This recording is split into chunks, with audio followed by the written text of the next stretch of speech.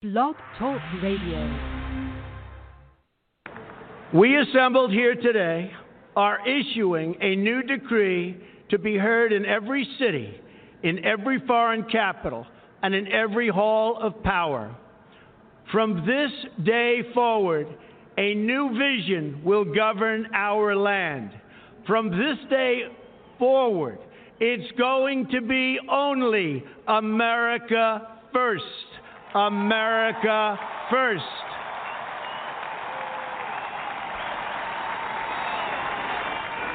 Every decision on trade, on taxes, on immigration, on foreign affairs will be made to benefit American workers and American families. We must protect our borders from the ravages of other countries making our products, stealing our companies, and destroying our jobs.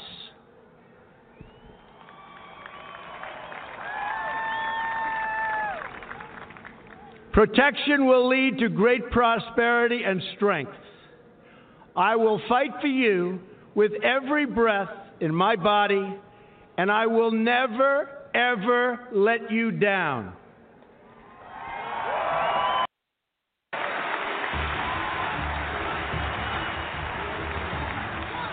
I am your voice. So to every parent who dreams for their child, and every child who dreams for their future, I say these words to you tonight. I am with you, I will fight for you, and I will win for you.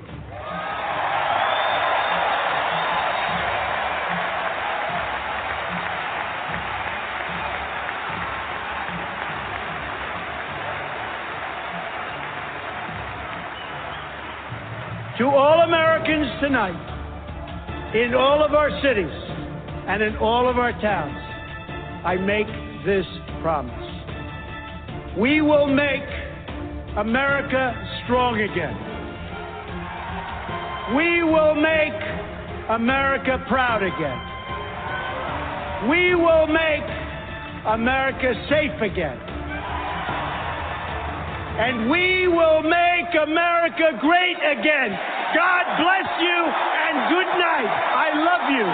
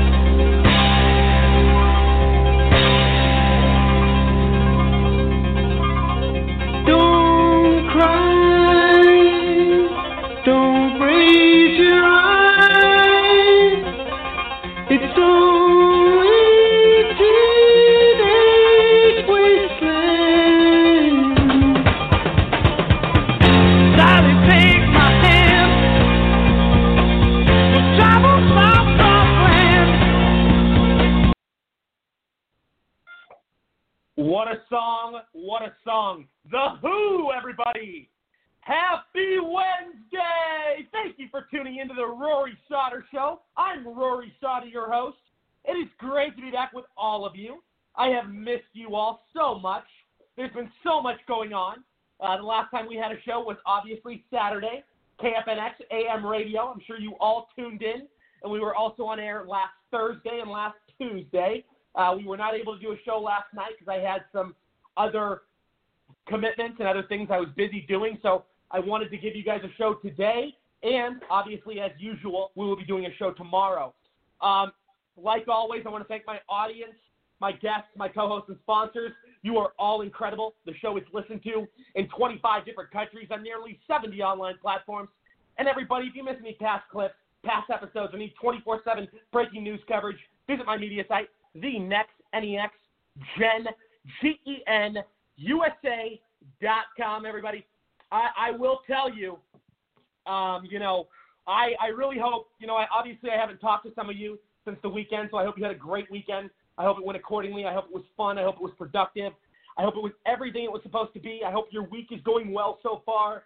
I hope wherever you are, you're happy and, you're feeling that great excitement because I know I am. Like I said, story after story this week. We got a lot to address tonight. Definitely a lot to dive into. A lot of guests coming on tonight. We will be having Lieutenant Governor from South Carolina, Mark Robinson, and everybody knows who Mark Robinson is. He went viral a couple of years ago on a huge video standing up for the Second Amendment right, and he became this big popular person, and now made a name for himself, and God bless him. He's running for office, and he's really wants to restore our Western civilization and traditional signature values. What America was founded upon. So God bless him. We can't wait for that.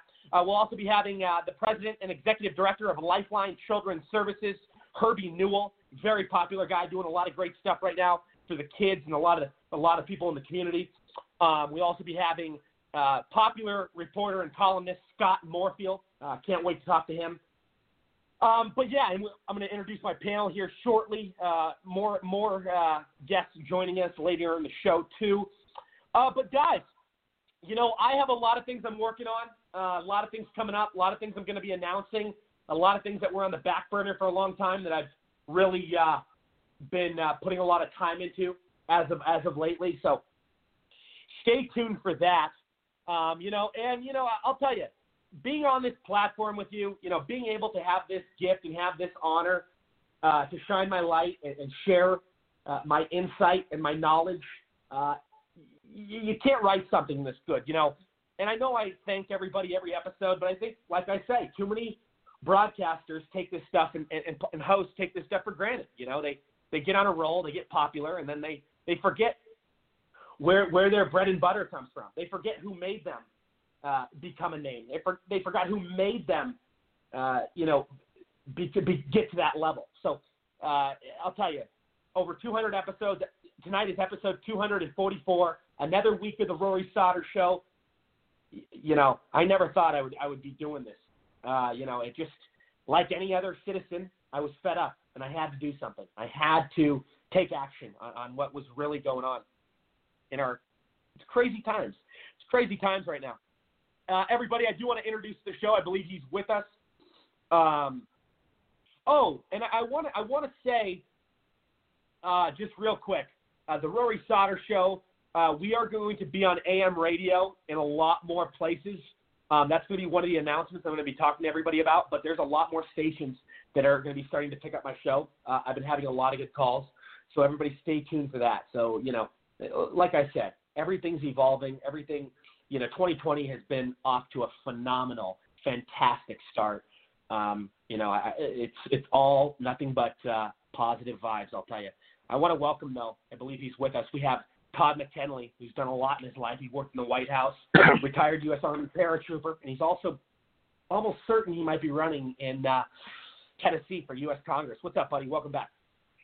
Hey, Roy, appreciate you. Hey, buddy, we're within about a week and a half or less of announcing A lot of moving parts, but those moving parts are becoming fewer moving parts as we put them in place moving forward. And I'm getting very excited. I don't want to tip my hand just yet, but we're looking very good, and we're getting excited. And I can't wait for the announcement, and I hope to come on the show as soon as we announce and kind of let everybody know what we're doing. And of course, it'll be all over social media once we launch a campaign here in the next few days or week and a half or so. It's going to be exciting. Look forward to it. And, of course, looking forward to supporting all the great Republicans, that's running across the country, especially Mark over in North Carolina, a great guy.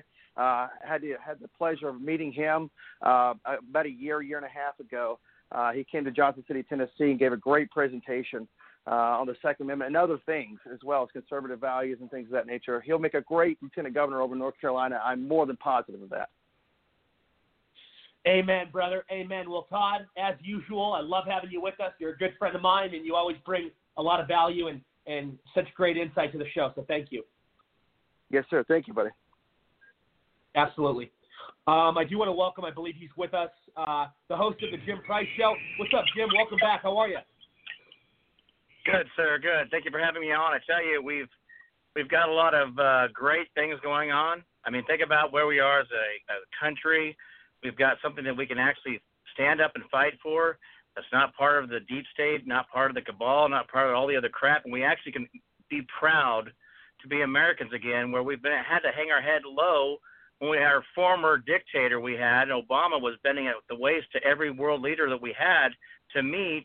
And no wonder we seem so weak on the world stage, because you're bending your waist to the Chinese, you're bending your waist to the Saudis. So, yeah, we've got something to be proud of. But I tell you what, if we don't get off our butts and vote, we're going to be right there looking at Bernie Sanders as being our next dictator in charge. I mean, we got to think about where these people want to take us, and we have to be careful that we don't let go of the freedoms and those individual liberties that we so proudly want to say are ours. But if you let a guy like Bernie get in there, that's your mistake for not getting up and voting. That's all we got to do, Republicans and conservatives, is get off our heinies and go out and vote. When we do that, we will make the change. Hands down, we are registered, and we know we can do it if we just get out there and vote. Absolutely, absolutely. And obviously we see Bernie getting, popular, but I don't think socialism.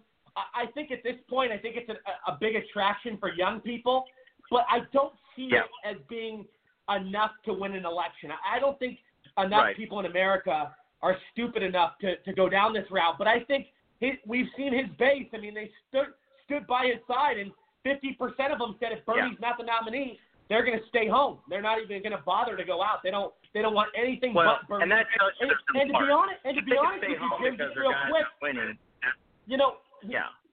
Jim, go ahead. Sorry, no, go ahead. No, I was just saying that we see Bernie and his supporters, and there's even though we don't agree with them, the loyalty there is unbelievable. He's got the same sort of, people that Trump has in terms of, the support, because it's the outsider candidate, and Bernie has all these things, and I hear the only thing I've never seen anybody running in the Democratic Party at this point. I mean, right now at least, that has Bernie crowds that size. Obviously, Trump crowds are 100 times the size, but I think the DNC is going to try really hard to keep it away from him. We've seen how they want believe that. Somebody more in the middle.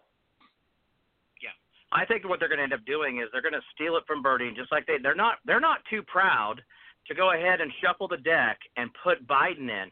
You watch tomorrow, Biden will somehow pull out a win, and somehow it's all going to turn around magically, that he's going to start getting ahead or getting to even. And you remember, the superdelegates are being involved in this. The superdelegates combined have more voting power than all the other delegates.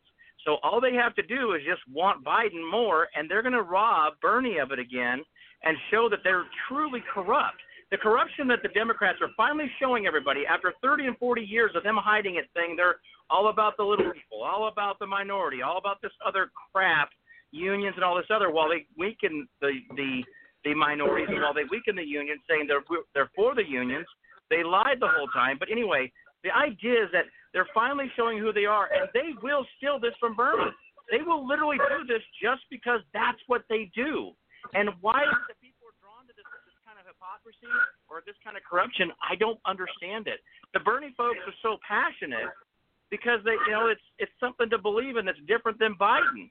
Why wouldn't you want a Bernie that maybe might give you some free stuff? I mean, you got to like Santa Claus. No, I hear you. And we've come to this big entitlement environment with all these people that think they're owed something and they don't need to work for it. And it's really a disgusting epidemic. And, it needs to change. But, Jim, I'm glad you could join us. Got a lot to get into tonight. And we always enjoy your insight. Thank you, sir. Absolutely. I also want to welcome to the show, I believe he's with us. We have activist Chris Bray. What's up, buddy? Hey, Rory, doing great tonight. Glad you're with us. Welcome back. Hope everything's going well. I always enjoy having you on the show. Loving the conversation. I'm fixing to retire from 20 years of federal service and move more into the politics, that whole world, once I get back home. Absolutely. Well, we need people like you in there, man. We need these pro-Trump patriots. We really do. But, yeah, Chris, a lot to get into tonight. Definitely looking forward to your thoughts. Thanks a lot. Absolutely. Everybody, so I'm going to start, as I always do, with the small stuff, and then I'm going to get into the big stuff and just go over various things that have occurred and transpired here in the last week or so since we've been off the air. But, yeah, and then as usual, everybody on the panel can give their thoughts, give their insight, and, I always love everybody's opinion. It brings a huge situation and great value to the table for sure. Okay, let's start on this. And this is huge. This is unbelievably – this is something that we should have done a long time ago, and it's long overdue. But the Trump administration – and I'm surprised – well, we all know why past leaders didn't deal with this, because all the special interest money, all the dirty donor money, all the people that, the rhinos, the globalists, the people that are making every bad deal that's against what America stands for, with the illegals, with the foreign visas, with the cheap labor, and, taking advantage of the system. And, I'm all for cheap labor. I get why business owners do it. I get why, people want to save money, people want to capitalize. But, that excuse, that's just one. I mean, and they overdo that whole column as well, that category of people. I mean, it's overflow, and it takes away from American people. But you have you have all these other categories and all these other different areas where people come in and totally, mooch off of us, the taxpayer, the everyday working class citizen, and think about how easy it is. A woman comes here, has a baby, and then she can stay in the country. A woman comes here, she has a baby, and then she can stay in the country, and she gets financial support off of our dime. This is what politics has come to.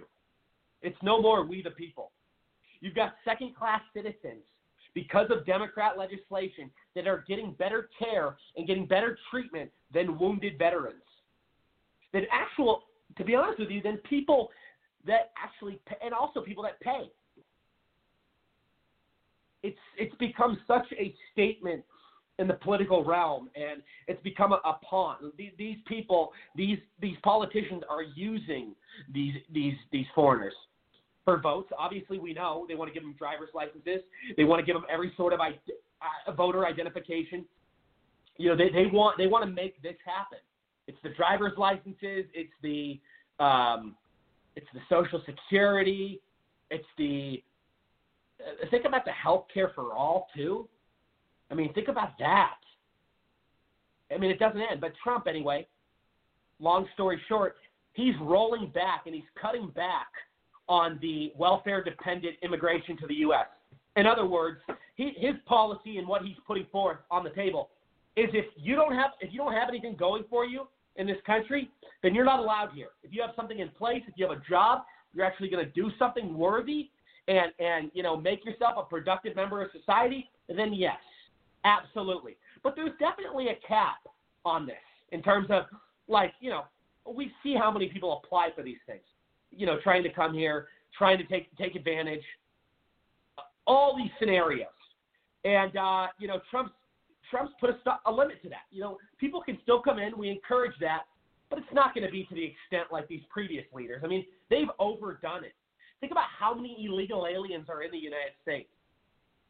And I'm not, you know, when we talk about illegal aliens, the left is under this assumption that we're saying that they're all bad and they, you know, and they all are losers to our society. That's not what we're saying at all. I absolutely acknowledge that people come here and work hard. But there's so many different factors that go into it. First of all, it's overboard. There's way too many. Second of all, it takes away from American jobs. Third, you have people cheating the system because they can do the whole cheap labor. I mean, you know, I talk about this, you know, this whole illegal immigration situation constantly, and but think about the years and years, how this has piled up. What do you have right now? Like 22, 25 million, you know, illegals here, undocumented workers or whatever. It's quite a few. And I'll tell you, you know, Trump doing all this, saving taxpayer dollars, and he's getting to the smallest stuff. You know, this wasn't one of the biggest things. I mean, it is significant. It's important. We don't want people coming to the country and mooching off welfare, but it wasn't one of the biggest priorities when he first got into office. I mean, building a wall, stopping the illegal immigration inflow, but he's getting to every single thing that matters is my point. You know, this is on the smaller side. What I mean is this is on the smaller side compared to, like, building the wall or compared to, like, winning the trade war with China. But he's pointing out every single and taking action on every single detail. He's not leaving anything out. And I talk about it on my show all the time. He's delivered on 80% of his promises within 3 years. Most presidents after 8 years don't even fulfill 10%. This guy's unreal. This guy's a miracle man. This guy makes it look easy. Something straight out of the Bible, literally. President Trump made a point today, and he's well, I don't know if it was today, but I think it was the other day, but it was in the last day or two. But anyway, he said President Obama should absolutely have been impeached for lying about Obamacare. Think about what Obama did. Think about how he went about things. Think about how he went into the situation. His exact words were, "You like your doctor, you can keep your plan." And think about all the people that were paying all this money. And let me remind every, you know, scumbag son of a bitch that thinks they're entitled to everybody else's stuff that everybody else, all the other stuff that they don't work for. Let's talk about the millennials. Let's talk about the scums. Let's talk about the slobs that get bossed around by their girlfriends and these little pussies who go around saying global warming's the biggest threat. You know, and they say, they wear their little pussy hats to the smelly feminist rallies. I hate these mofos. I can't stand these guys. But let's get into this real quick. You know, these scumbags, you know, especially these slobs, they get taught by these professors who look like they haven't showered in about a month. You got these people that teach all this socialist, communist, Marxist bullshit ideology, and I ask these professors, why don't you work for free? And these kids are so dumb that go to these colleges, their parents waste $50,000, $60,000 a year, and they get indoctrinated with all this propaganda, these lies. And you know, it's like, think about it, like the PC culture, I could go on and on. You know, these people are really the enemy because they don't care about anybody else. All they care about is getting their student loans paid off. They care about getting free health care. They want what isn't theirs. And they're envious, and they're jealous, and they're bitter, and they're hateful. And they know they're never going to be that successful, and they know they don't want to work that hard. So what's the easiest way? Whine, pout, cry, you know, be a little bitch, snowflake, and think about it. Think about what all the crying, what all the anger and outbursts and all these, what the political climate has transformed into. You've had these people, and it's the politicians, and it's the new age of the youth. It really is, because think about the Obama years, and it's not just Obama's fault, but when Obama came in, and you know all these radical policies were put in place, and you know the going against the cops, the coddling of the universities, and I don't want to get too off topic here, But I'm looking at just at the whole situation with what we've created, with these people in our environment, in our society. Nobody can take a joke anymore. Everybody has to cancel culture. Everybody has to whine or cry and be offended. And they want to ruin people's lives over a joke. They want to ruin people's, it doesn't end. But anyways, going back to this whole Obamacare, Trump saying Obama should be impeached, and why, the only people that think this doesn't matter are the people that vote for Bernie Sanders, are the people that, couldn't afford or didn't have private health care, the people that don't know what they're talking about or have never lived in the people's shoes that have actually worked hard. Think about it. Think about who the people that are trying to give us advice on guns. They're people that have never owned guns in their life. They've never even held a gun. They've never used one. It's the same kind of people that want free insurance. They've never paid for insurance in their life, so they're like, oh yeah, give me what I have not earned. And how are you going to do Medicare for all? How are you going to balance and regulate the universal bullshit? Think about what this entails. Have you ever been to the DMV? Have you ever flew Southwest Airlines? It's cattle call. Oh, here you go. Take a number. We'll see you in a couple days. If you think the VA is bad, if you think some of these places that are, unorganized and are broken are bad, wait till you have this. And Bernie and people like this don't even know how they're going to pay for it. At first it was worth $57 trillion what they were going to ask, and now Bernie says he doesn't know. It could be more. Well, is the money going to appear out of somebody's ass? I'm curious. It's ridiculous, dude. This is ridiculous.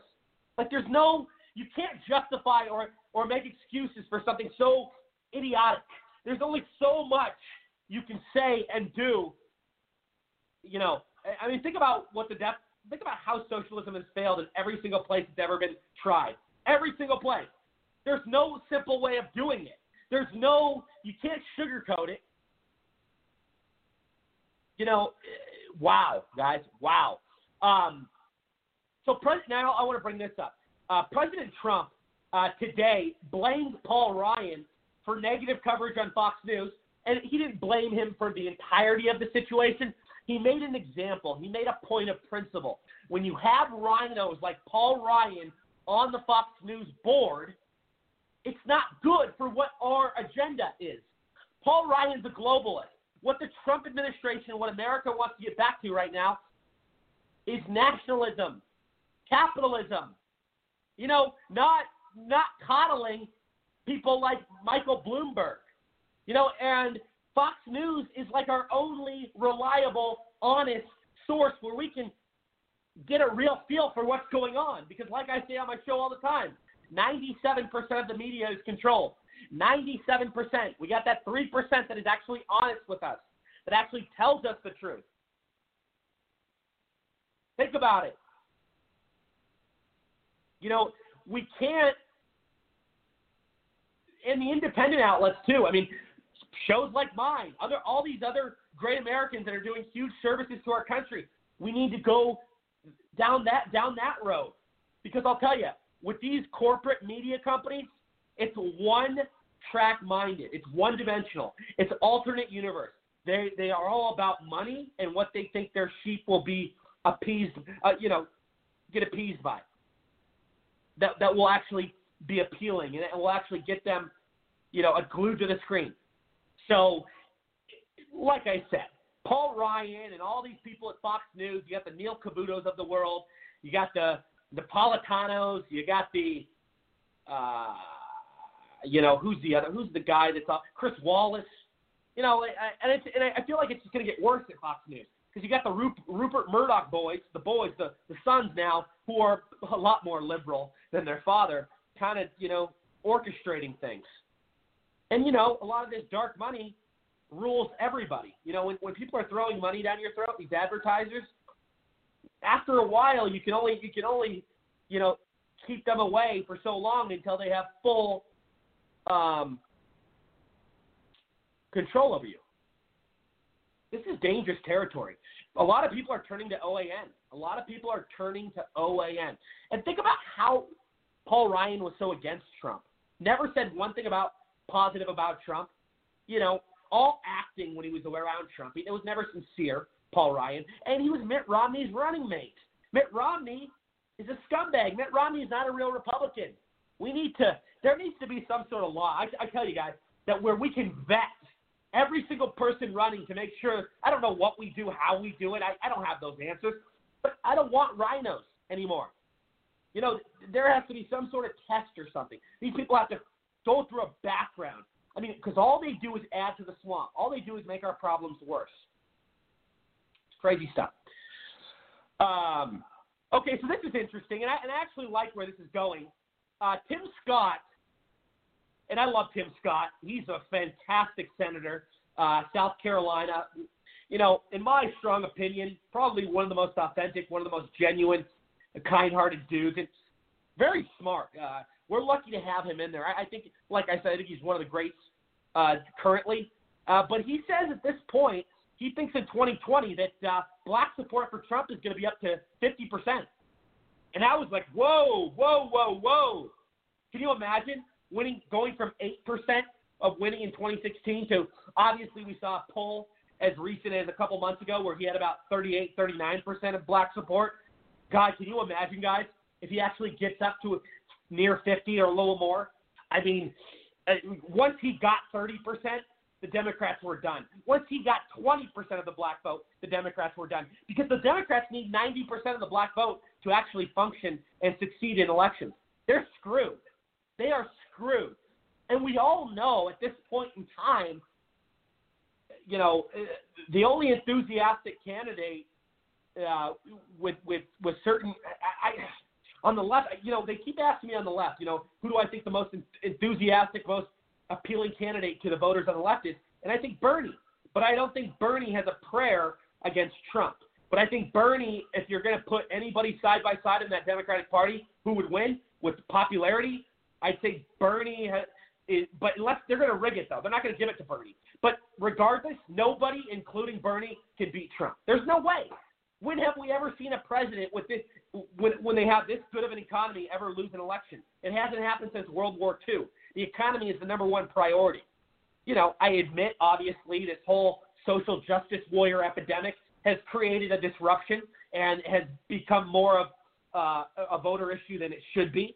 But it's not significant enough to take any sort of votes away from our president. Absolutely not. You know, a lot of people are waking up to how far the social crap has gone, way too far. I mean, you know, it's okay to be socially liberal. I'm socially liberal on certain things. I think marijuana should be legal. I think, you know, they ask me about gay marriage. I say, you know, I don't even think about it. I don't care. Just keep it away from the church. There's other things I'm socially liberal on, but, you know, and so is Trump. Trump is very socially liberal, but he's also the best guy ever for the economy. I'm not going to say very socially liberal, but he's pro-policy. I would say that, you know, Trump is all about America. He'll work with anybody on both sides. We've seen too many leaders from the past that have been too jaded, have been too owed to their special interests and their donors, where they don't go across these other sides of the aisle. And, you know, but really the open-mindedness and the ideas being thrown around and how he's willing to – and I'll say this again. The reason he's so successful is because he can bring people together. He's got that gift of gab. He really does. And that's why, you know, you're seeing all these remarkable changes. You really are. You know, but getting back to this whole black supports for Trump, I mean, have you ever seen any sort of movement like I never have with any leader, especially on our side? I mean, obviously Obama was very popular with Democrats, but in terms of Republicans, if Trump can actually pull this off, he'll get triple or quadruple what any other past Republican president has ever gotten with the blacks. I mean, but think about how much Trump has given time to the black community. A lot of the past Republicans haven't really given much time or effort because they think it's, you know, they don't know how to get through. But Trump, he speaks to us like we're human. He's not a polished politician. He's not somebody that goes into a room and prepares what he's going to say. He wings it pretty much in a lot of ways. He speaks out of his heart. He speaks out of his mind. He speaks what we're all thinking. And you haven't had that. I mean, look at all the people that support him, and this really speaks volume in the black community and carries weight. When you got people like Tiger Woods, who many people in the black community look up to, the best golfer of all time. You've got Mike Tyson, who's very much says he supports Trump, best perhaps the best boxer of all time, Floyd Mayweather, on video multiple times saying that he likes Donald Trump, the best boxer obviously currently. Who else?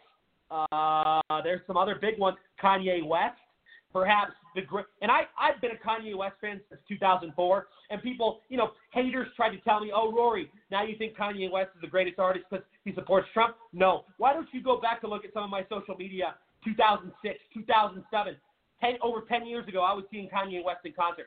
I've been a fan of him since day one. And many people, even people that don't agree with his political views, have said that he's arguably one of the greatest. He's arguably one of the greatest of his generation in terms of talent, in terms of being a musician. And don't forget, he's made hundreds of millions being in that spot in the music industry, but he's also made way more money, and he's one of the most popular. But think about this. He's made way more money as a businessman. This is the kind of guy, these are the kind of minds who know. They get it. Like Trump says, they get it. Kanye West has made billions. Probably almost billions, like hundreds and hundreds of millions. I think it's almost to the billion mark with his Yeezy line, with his clothing line. But guys, people listen. Because Kanye, think about this. Mike Tyson, Kanye, Floyd Mayweather, they came from the ghetto. They came from the worst of the worst. They know what it's like. They're not like white mama Obama from a white neighborhood. Biggest phony to ever walk in the office. These people are actually legitimately black. They know. And I really think it's nice to watch. I'm loving what I'm seeing right now. And think about it, the lowest black unemployment ever. Remember what Trump said? What do you have to lose if you vote for me? Well, look at abracadabra. Obama said magic wand. Well, white mama Obama, here's your magic wand. Now go crawl in bed with your smelly, manly, masculine linebacker wife. I can't stand you. You guys are despicable.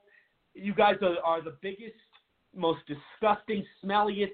I could name every word. Most repulsive, vile, hairiest, gross. Oh, my God. To ever walk into that White House, you guys are a disgrace. And I know I get on these rants. I know I get kind of – but you know me? You know what people love about me? You know what people respect about me and my show? Is that I don't care about offending people. I say what's on my mind.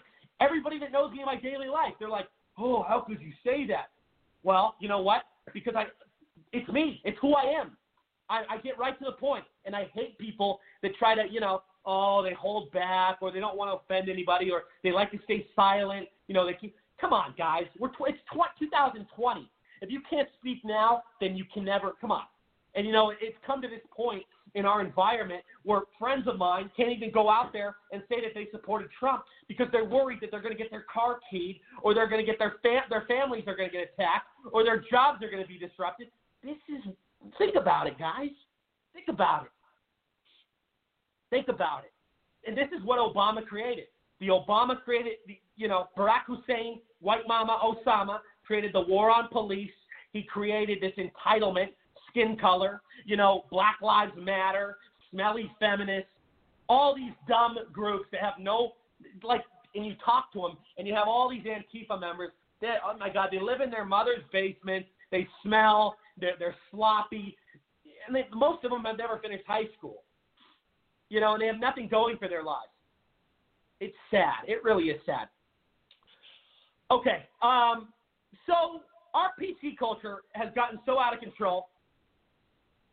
And it really is to the point where it's bothering me. Like, I'm upset by parents letting their kids decide their sexual orientation at 12 years old. I mean, you at 12 years old, you're still watching cartoons. You're still playing with action figures.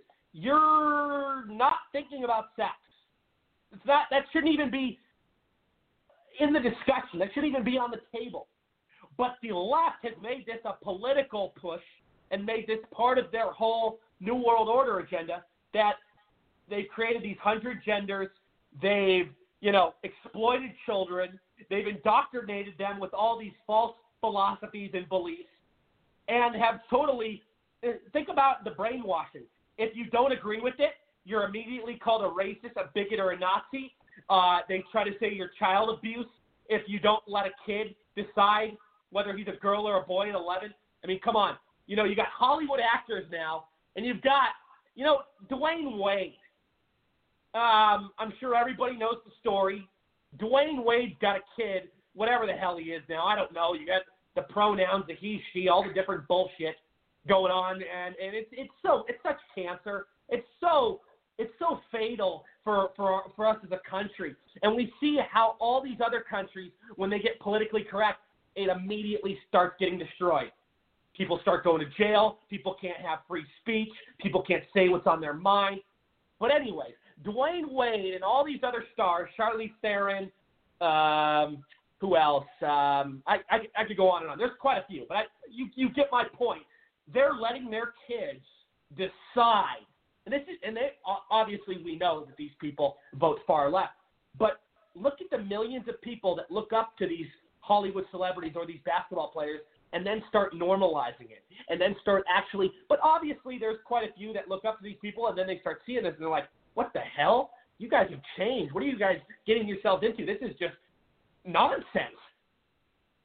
But I'm telling you, it's an epidemic. These high-profile people use their platform for the wrong reasons.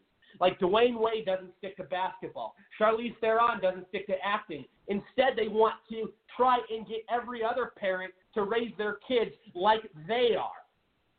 That's their ultimatum. That's their objective. It's all part of their think about it. Think about it. Why would they make it so public? Why would they feel the need to talk about it? Like, I don't go around asking people their sexual orientation. When you start talking about it, making it my business, then we got a problem. Because I don't ask, I don't care. But you guys want to be victims. You guys want attention so bad.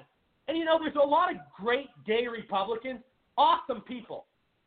And I even know gay Democrats that, but I also know far-left Democrats that are gay that want everybody to know their sexual orientation, that want to be a victim, that want to place themselves in these boxes, that, you can only say, I don't know when enough is enough. I mean, this is looked at as insanity. But anyways, you have a guy, a rapper, very popular in the community of rap, named Boozy Badass. I know, very, very unique, creative name. He's not a Trump supporter per se, but he's fed up with this whole transgender thing and this chick with dick thing. And he spoke out about it at a Planet Fitness, and a worker there overheard him, and they said, you have to leave. You can't disrespect the transgender community like that. And apparently there was somebody in the transgender community working at Planet Fitness. So you now have people in an environment that aren't letting people talk about or do whatever or think about whatever they want while they're working out, minding their own business. This is what it's come to. And he was talking about Dwayne Wade letting his kid, do this stupid shit. And that's apparently offensive. Well, I would say 80% of America thinks it's weird, regardless of a political affiliation. Yes, you got that certain amount on the side of the left that, thinks it's normal and they start clapping for it. But you got people on the left that are like, dude, slow down. Like, where are you guys going with this? What's the end game? Because it's just insane. And like I said many times on my show, this is just the start of it. They do this, and then they push pedophilia. Then, look at the drag queen story hour. Look at the 100 different genders. Look at, the tranny suing a porn company for discrimination because she wanted to be a girl in a porno, but she had a dick, and she's calling it hateful. I mean, you can't make this stuff up. These people are. And then what about the one in Canada? What about the drag queen in Canada that wanted her below wax? But since it was a transgender, they didn't want to give her service, which is absolutely the business's right, the company's right to do so, to refuse service. But then, they do a hate crime. All these people become offended. They file these lawsuits. It's so dumb. So dumb. Okay, let's see here. So here's something, and, this is really a slap in the face, and to conservatives. We've looked up to this guy for the longest time. Clint Eastwood has recently come out, among many others, and, not saying Michael Douglas was a conservative ever, but Clint Eastwood and Michael Douglas, among others, are now endorsing Michael Bloomberg. And I want to really focus here on Clint Eastwood because he's supposed to be the poster guy for our party. We've looked up to him for the longest time. He's always been vocal. Strong advocate for the Second Amendment. He's always believed in old school principles. He's always loved Western civilization. He's loved our traditional values, our signature beliefs that this country was based, off of. And he's always pretty much supported the Republican candidate in the past. And now he's really got me concerned and kind of puzzled a little bit. And just goes to show it. I don't think he really is all who he says he was. This guy, for the longest time, Hollywood tried to critique him, go after him, because he was, supposedly a conservative. But voting for somebody like Michael Bloomberg, and we all saw how he spoke for Romney in 2012. Romney's a rhino. Romney's a globalist.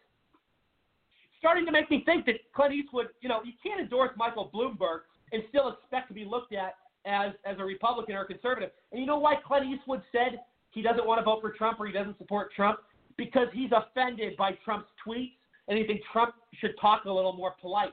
This is the same Clint Eastwood that said a couple years ago that everyone needs to stop acting like pussies and stop being so politically correct. So what's with the shift, Clint? What's going on here, buddy? And I don't want to spend too much time on this because, to be honest with you, I don't go to Hollywood to get my political views. I don't go there to get, I don't look and see what they're saying about candidates. It's just not for me. I watch movies to get away from politics. I don't care what athletes endorse Trump because I watch sports to get away from politics. But, I just wanted to make this point, and, we really are really noticing this whole. I mean, it's so toxic, Hollywood, and how they come out and oh my God. Let's see here. Okay, so the Obama. This is mind blowing, and this all goes into the whole DNC and what the deep state is and what the swamp entails and how these people operate and how dirty they really get their hands. And these people will go to whatever level. They'll go to whatever extreme.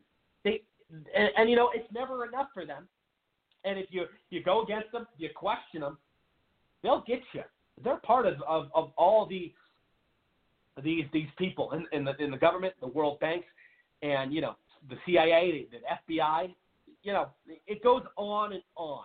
But anyways, an Obama Department of Homeland Security whistleblower was found dead with gunshot wounds. Here we go again. Reminds me, with a gunshot wound to the chest. It reminds me of a Vince Sauter thing. And they have, officially, at first they ruled it, news outlets should have never reported this, but they ruled it a suicide, and it got everybody wondering. And then was it the coroners or the investigators came out and said, how dare you guys? It's not a suicide. We're still looking into it. So, guys, a lot of really things here that are fishy, that don't add up, that don't. I am one of those people that when you see it more than once and it keeps happening, it's not a conspiracy theory. You got to keep questioning it. Look at Vegas. Look at 9/11. Look at all these things that, look at Vince Foster. Look at all these people. Seth Rich. It's like anybody that has information, anybody that testifies, anybody that, wants to do the right thing, have any sort of humility or proper ethics, gets erased. I don't want to jump to anything too much yet because obviously these are new reports. But, we're still in the early stages, but it's concerning. It really is concerning. This guy found on the side of the highway or something in some small town. Come on, dude.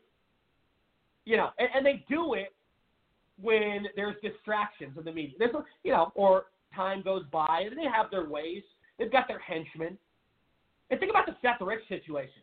He still had his wallet on him. He still had everything on him. Everything. Still had all the stuff on him. And they didn't take a damn thing. They just killed him. All his jewelry, cell phone. Yeah, the stuff doesn't add up, guys. Okay, I want to make this quick announcement. This is really cool. And think about how often we've struggled with this as a country. And the everyday middle-class worker with prescription drug costs. I mean, it's been one of the highest priorities for the longest time. And, politicians have said they're going to do something about it, but they never do. It's talk. But within the last year, just in the last year, White House has announced that drug prices have dropped by 11%. It's highly beneficial, highly significant. Every little bit helps. This is putting more money back into people's pockets. It's allowing people to get more access easier to drugs. And I think it's something that should be strongly praised because meanwhile, while the media is focused on all these pointless narratives, this stuff I don't think is being reported enough. But, you got to love it. You got to love it. You can't let Big Pharma get away with all this crap. You can't let Big Pharma run the world like they have. I'm all for capitalism. I love it. I love the American dream. But these companies are greedy. These companies, get away with murder. There's not, and I don't like regulations per se, but there needs to be something. I don't know what needs to be done, but it's out of control with these pharmaceutical companies. So I want to bring this up. The left has gone so far, and it's like what I said earlier about trying to influence kids at a young age and telling them how to live their life and how to, if they want to be gay at 9, they can. And for instance, Pete Buttigieg had this 9-year-old boy come out to one of his town halls the other night, and the kid saying that he's gay. I mean, and I'm thinking, how does this kid know at 9 years old that he's gay? And Pete Buttigieg is trying to give him advice on how to come out of the closet. You're talking about a little boy. And Pete Buttigieg, to remind you, is a hypocrite. He didn't come out of the closet, I don't think, until he was in his 20s. So how can you relate? How can you give advice? Or how can you indoctrinate this kind of crap of somebody else? And you can't tell me this wasn't planned. And anybody, go watch the clip. It's disgusting to watch. It just goes into everything I say. I mean, go look at this crap. Go, really. It really is. And I meant to put that in with what I said earlier, but I just wanted to kind of mention that. It literally, this stuff shouldn't be happening to our youth. We don't want soy boys. We don't want wimps. We don't want, people that are completely misled. And half these people that are said, these kids that say they're gay or whatever, or they're not, but they're being fed it. Jesus. Okay. I want to bring this up. So, the Harvey Weinstein verdict came out the other day, and it's one of those things. We're happy for the victims, obviously, because he is a predator. But think about the business of Hollywood. Think about the casting couch, how that's been around for as long as we can ever remember. Think about all the women that spread their legs, drop to their damn knees for movie parts or to get more money. I mean, these women are determined. They'll let you do whatever you want to them. Trump's right. When you're powerful and when you're good looking, they throw themselves. Well, Harvey Weinstein isn't good looking, so I'm not going to give that example. But he had all the money in the world. He had all the power in Hollywood. But Trump, when Trump said, grab him by the pussy, was he wrong? No. And this is how the industry in a lot of ways works with people like Harvey Weinstein. And I'm not saying that there, weren't women that, there obviously were women that said no. But there's women that say they were raped by him, but actually said yes, but now they're just crying about it. For so many different reasons. Obviously, they want attention. They want to fit into the Me Too trend. They want to, grow their brand. Think about the lawsuit payout that they're getting. I'm not defending this guy. So I don't want to get freaking any mail from anybody or online saying, oh, how could you defend such an animal? I'm not. This guy is a jerk-off. He's a scum. But he's also, there's so many other, I'd say, worse people or people just as bad. Think about the guy that the FBI just raided his office. I forget his name. He's a clothing designer. They raided his New York City office. Think about all these people involved with pedophilia in Hollywood and rapes. And think about who there were such different big names. Oliver Stone, Tarantino. There were so many people. And the Me Too movement, obviously we know half of it is bullshit, but half of it is real. But sadly, there's too many people that lie to really, let everyone see their day in court in justice, because you can't believe every single situation, especially when you have known people that fabricate the truth. And it's really, the Me Too thing would have never started. Think about this: if it wasn't for President Trump, he made this happen. He shined light on what Hollywood was doing that was bad, and it's still coming out. We see more revelations constantly. So, and I love how the transparency is more and more visual with what we've been missing. Think about what Hollywood wants. They want the very rich and they want the very poor. And, they are the definition of rules for radicals. You look at the rules for radicals playbook, Zelensky and Hollywood, they act just like them. They act just like them. They really do. But, this Weinstein thing, I hope he does a good amount of time in jail, and obviously he is. He was found guilty.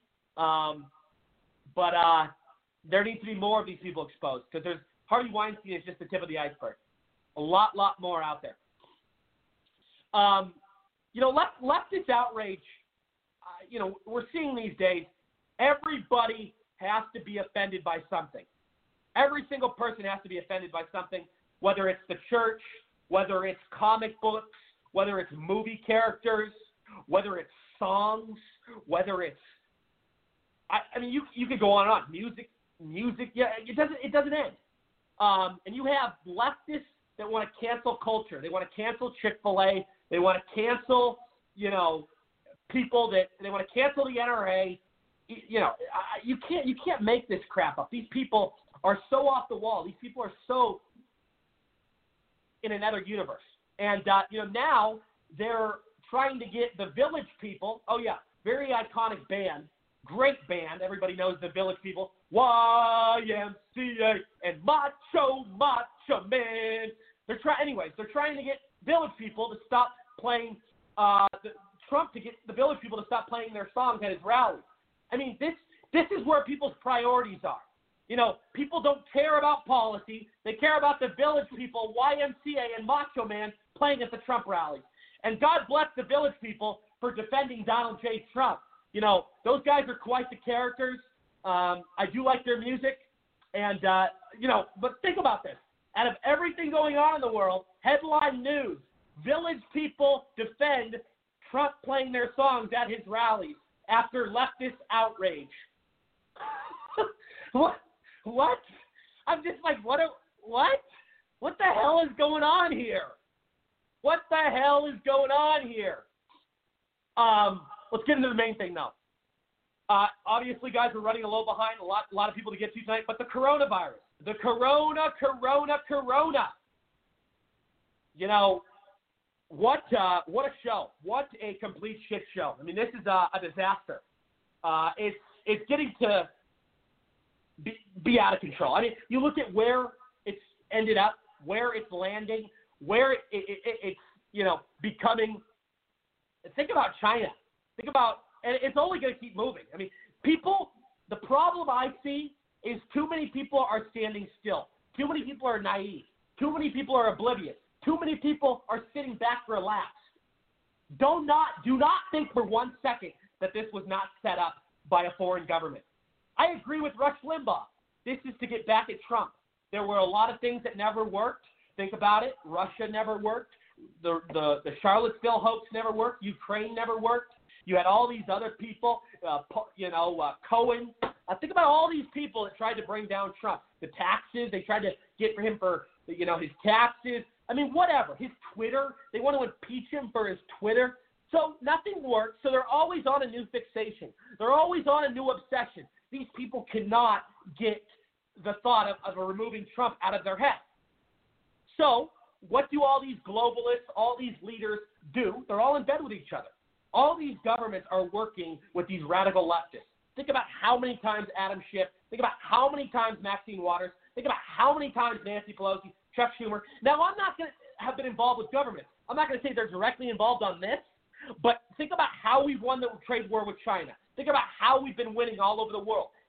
What's the only way? I can't think of how you can get back at the U.S. any other way than start killing their people. I mean, they're sending – this is like an AIDS scare from the 80s. And think about the people like Bill Gates, Jeff Bezos, the elites that fund these outbreaks, these testing on medications in these foreign countries. This stuff is not that something that just accidentally happens. How can you just sit there and say, oh, well, coronavirus, yeah, just sort of happened? No. They're losing on the world stage. They're losing on the global level. They see how powerful the U.S. is. Think about it. I don't think this is much of a conspiracy, to be honest with you. I don't have that answer 100%, but Rush Limbaugh made a good point. He made a very, very good point. It's being weaponized, quote unquote, to bring down Trump. And you know what? Here's another thing: is the left is,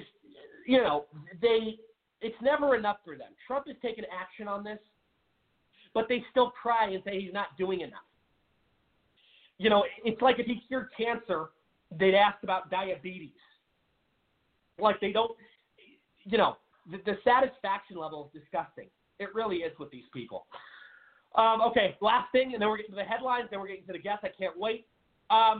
Biggest headline of the night, obviously, for me, is actually, before we get to this, I want to say real quick.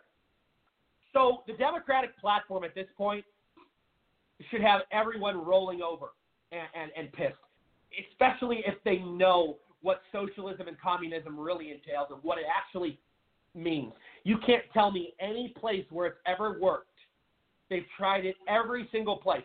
Venezuela, not every single place, but a lot of places. Venezuela, Greece. You think about Sweden. These places all it does, and look at places like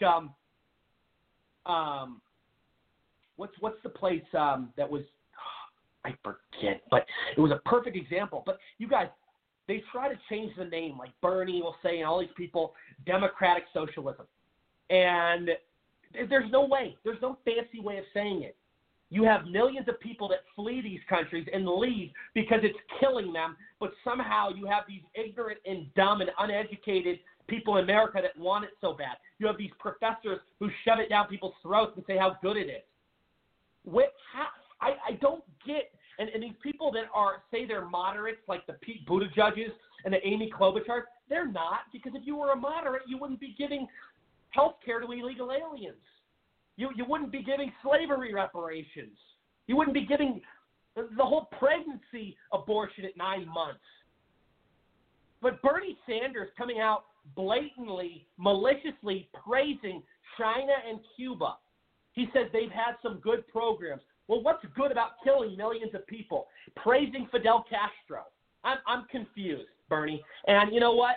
I get some of your colleagues called you out for it, but quite frankly, it's where we were headed with Obama. It's where, really, it's where we were. And think about how they want to take everybody else's wealth. They want to take everybody's money. And I don't know how you could praise that. I don't know how you could actually sit there with a straight face. And, yeah, Jesus Christ. But anyways, the main thing tonight is President Trump over the weekend. India. He was in India over the weekend. Absolutely phenomenal. He had hundreds of thousands of people come and see him. And you can't make this up. And people want to say he's racist and all these things. And one of the biggest crowds of any world, if not the biggest crowd of any world leader of all time in India. You should have saw this. And what he's doing with all these leaders and what he's doing with the world and how he's creating this amazing environment and all these unbelievable trade scenarios and this economic wealth and these opportunities for factories and workers and but look at it, and the deficit going down and wealth coming back and just look at the jobs that were and all the teamwork, and you have all the unity. Like Moody and Trump get along so well. There's so much chemistry there, and there's a big new deal coming with India. Trump announced like a couple $100 billion with a B. And this is stuff that he's doing that he doesn't have to do, but he's doing it for us because he loves us. I love it. I love it. I love it. I love it. And, he has got a lot of trips coming up. Obviously, he's doing rallies, and I don't know how this man does it. He's got more energy than God. I mean, this guy, he's always on the move. Every single day he's delivering for us. He's doing sometimes four rallies in a city, in different cities a day. I mean, he goes all around, sometimes 3-4 speeches a day. Miracle worker. Let's go to Todd. Todd McKinley, go ahead. Hey, Rory, you unpacked a heck of a lot of stuff there, my friend. I'll just hit a few topics here, and if I miss something, just prompt me and tell me what I think about a certain topic. With Buttigieg, for example, I mean, bringing a 9-year-old kid on the stage, a kid who can't decide whether he wants to play with Hot Wheels or video games, for real.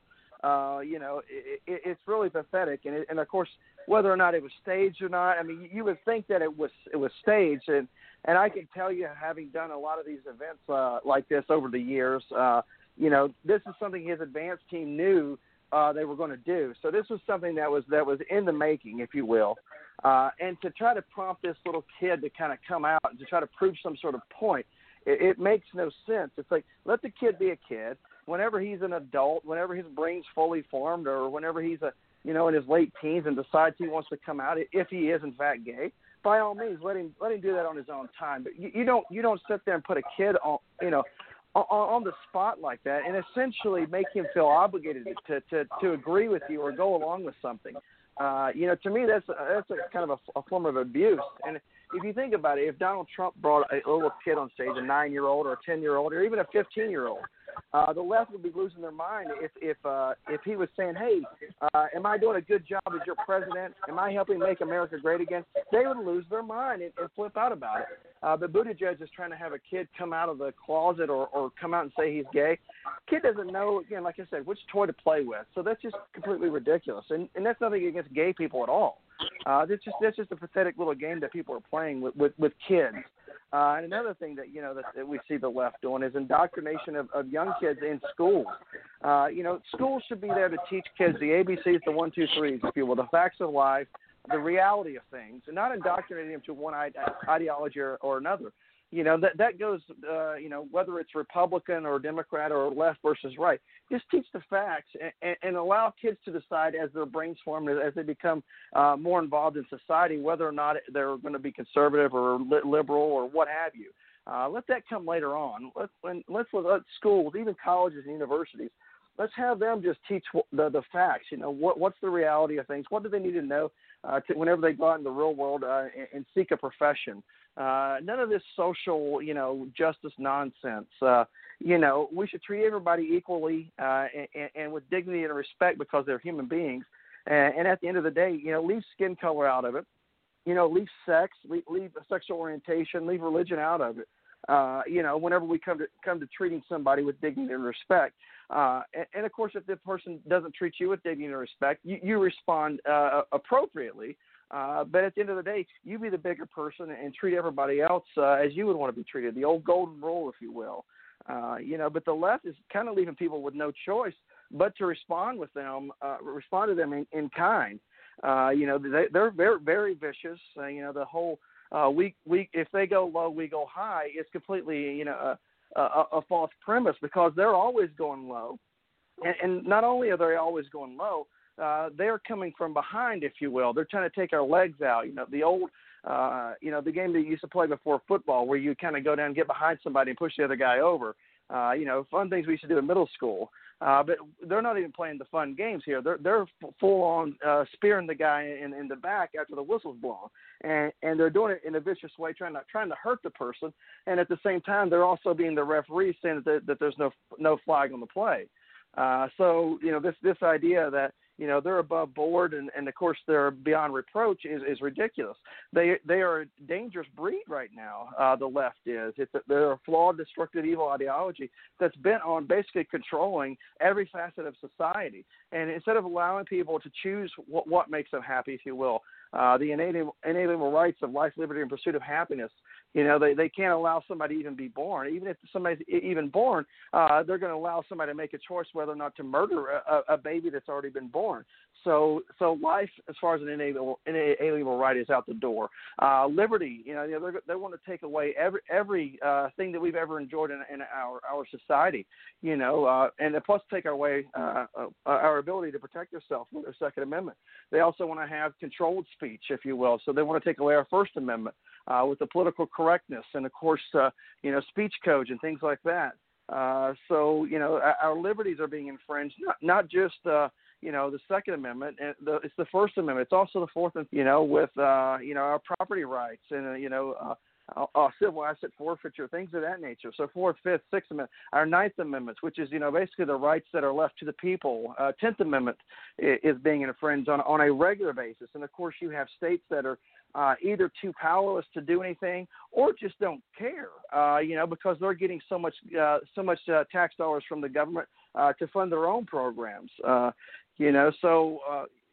When states say, well, they have balanced budgets, look at the amount of money that some of these states get from the federal government to balance their budgets, and of course, just to go along with the heavy-handed government programs from the federal level that infringe on the 10th Amendment, then of course infringes on multiple rights that we as citizens enjoy. So our civil rights get infringed through our state by going along with the federal government in many respects. So there's a lot of things that we need to look at and push back on, and it's not just a matter of left versus right or the Democrats. There's Republicans that go along with a lot of this stuff too. And it basically so they can say they're bringing home the bread, if you will, to their districts to their states.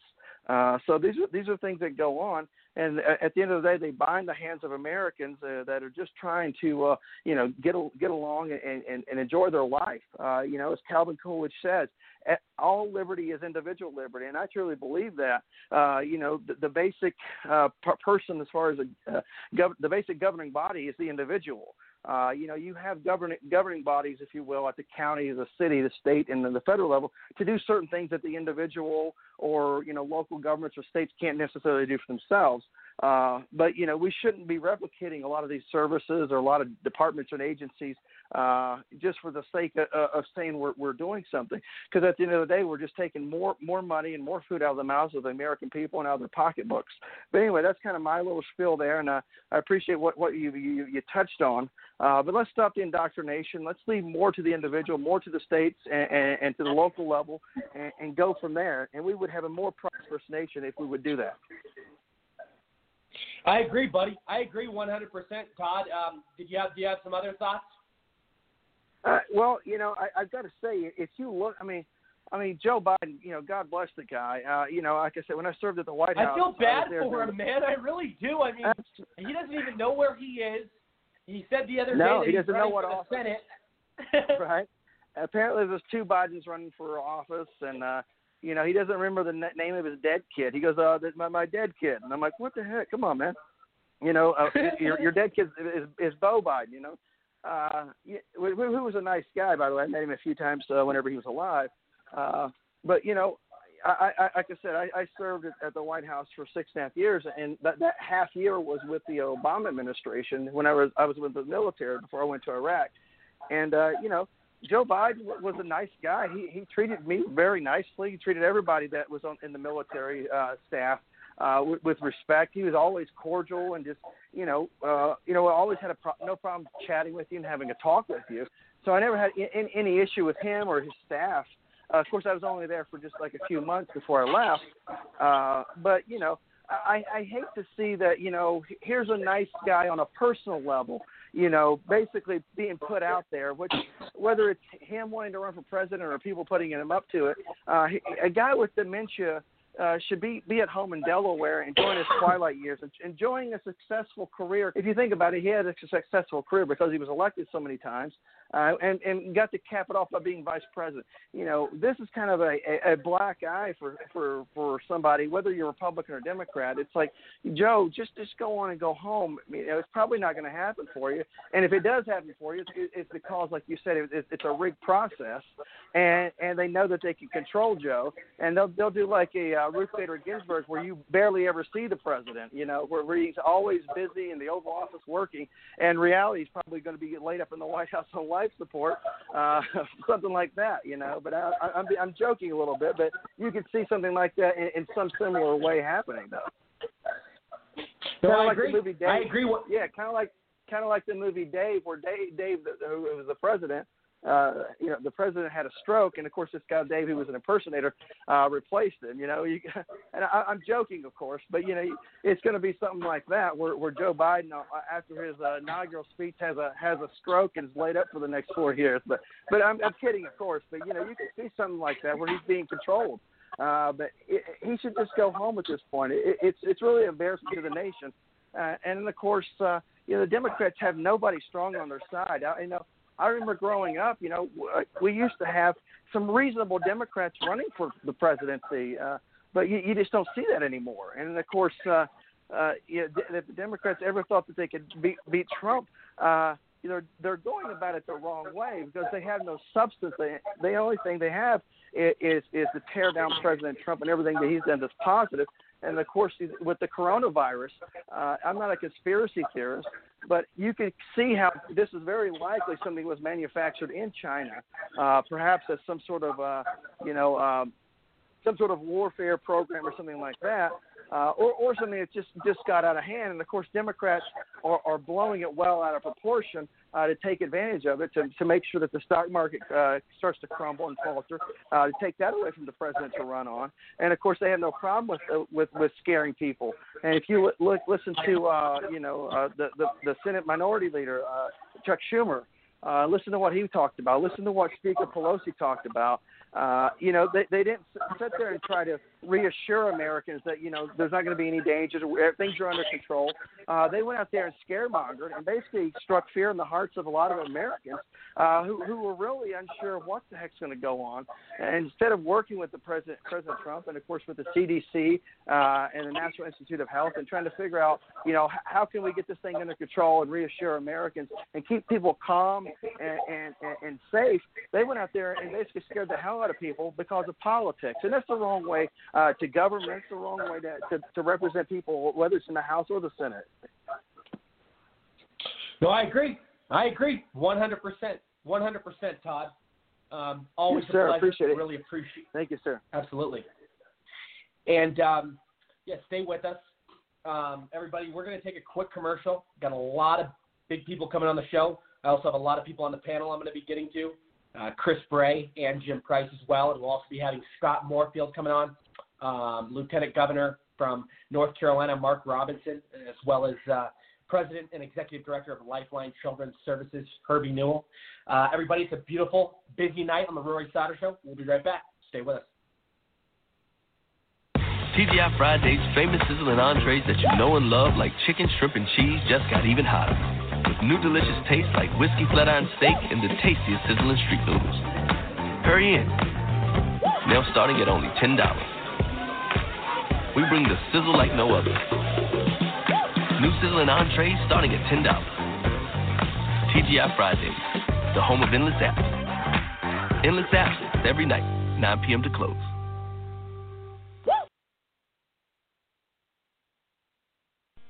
Hello, everybody. This is Rory Sauter from The Rory Sauter Show. Are you an aspiring entrepreneur? Do you have an app idea? Do you want to save money? Well, I got great news for you.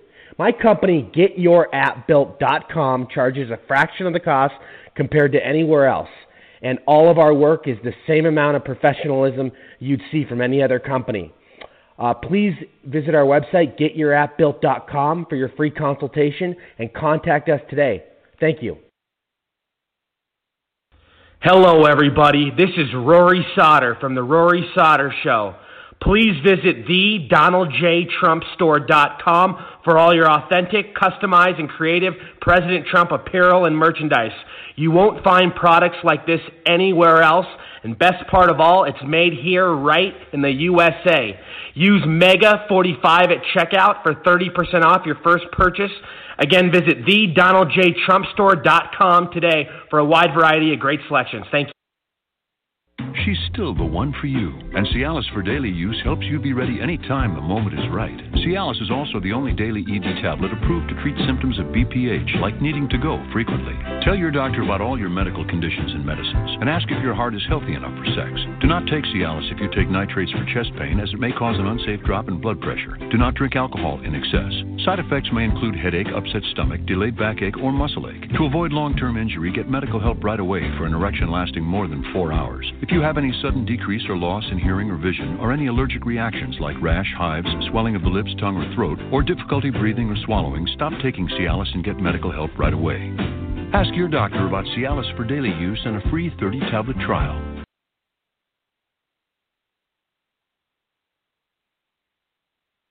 Packaging.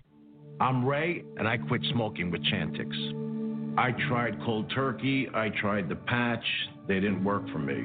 I didn't think anything was going to work for me until I tried Chantix. Chantix, along with support, helps you quit smoking.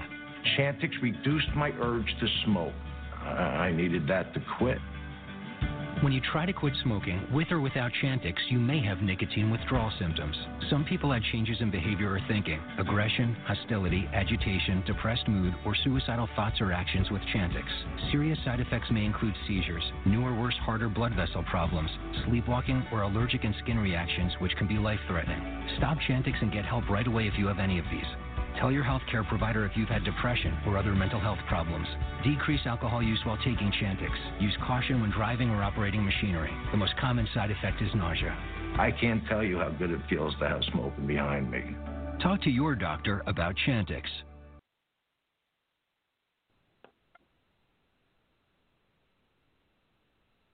And we are back. The Rory Sauter Show, coast to coast, worldwide. Listen to it 25 different countries on nearly 70 online platforms. It is a beautiful night. We have much to get into. Welcome back. I hope everything is going well with all of you, wherever you may be listening. Beautiful night here in Phoenix. And I want to make some announcements. I'll do that later in the show. Let's welcome, though. And I want to say right now I'm going to be welcoming, I believe he's here to make sure, President and Executive Director of Lifeline Children's Services, Herbie Newell. Herbie, how are you? I'm doing great, Rory. Thanks for having me on and being able to be a part of your listening audience. Absolutely. Well, Herbie, it's great to have you here. And just so everybody knows, coming up next, everyone, we will be having popular reporter and columnist Scott Moorfield. So excited for that. But Herbie, first time here. Tell us a little bit about yourself. I know you've got quite the resume. You've been changing a lot of lives, doing a lot of great stuff for the community. Yeah, so I'm the executive director and the president for Lifeline Children's Services, and we are a U.S.-based organization that cares for orphans around the world, as well as women in the throes of a vulnerable crisis pregnancy. And so, you know, even as we saw yesterday, unfortunately in the Senate, a couple of bills get filibustered by the Democrats. You know, we want to put legs to the action of the pro-life movement by caring for women who are actually in the throes of crisis pregnancies, by giving them the options of life for the child that's in their womb. So we do that, and then we care as well on the other side for children in foster care here in the United States. And we have the privilege of working in 25 different countries around the world, caring for orphans and caring for children who desperately need the support of a family. Incredible, absolutely incredible. And so tell us all about your company. Obviously, Lifeline has been around for a while. You're the president and the executive director, and I know you guys are doing quite a bit right now. Yeah, so we have the opportunity, you know, really to stand on the front lines, and one of the things that we do is we equip families to care for the most vulnerable. And so that's through adoption. And so since 1981, we have been facilitating both domestic and international adoption by placing children into families where they can see and know and be able to experience what it's like to have a family.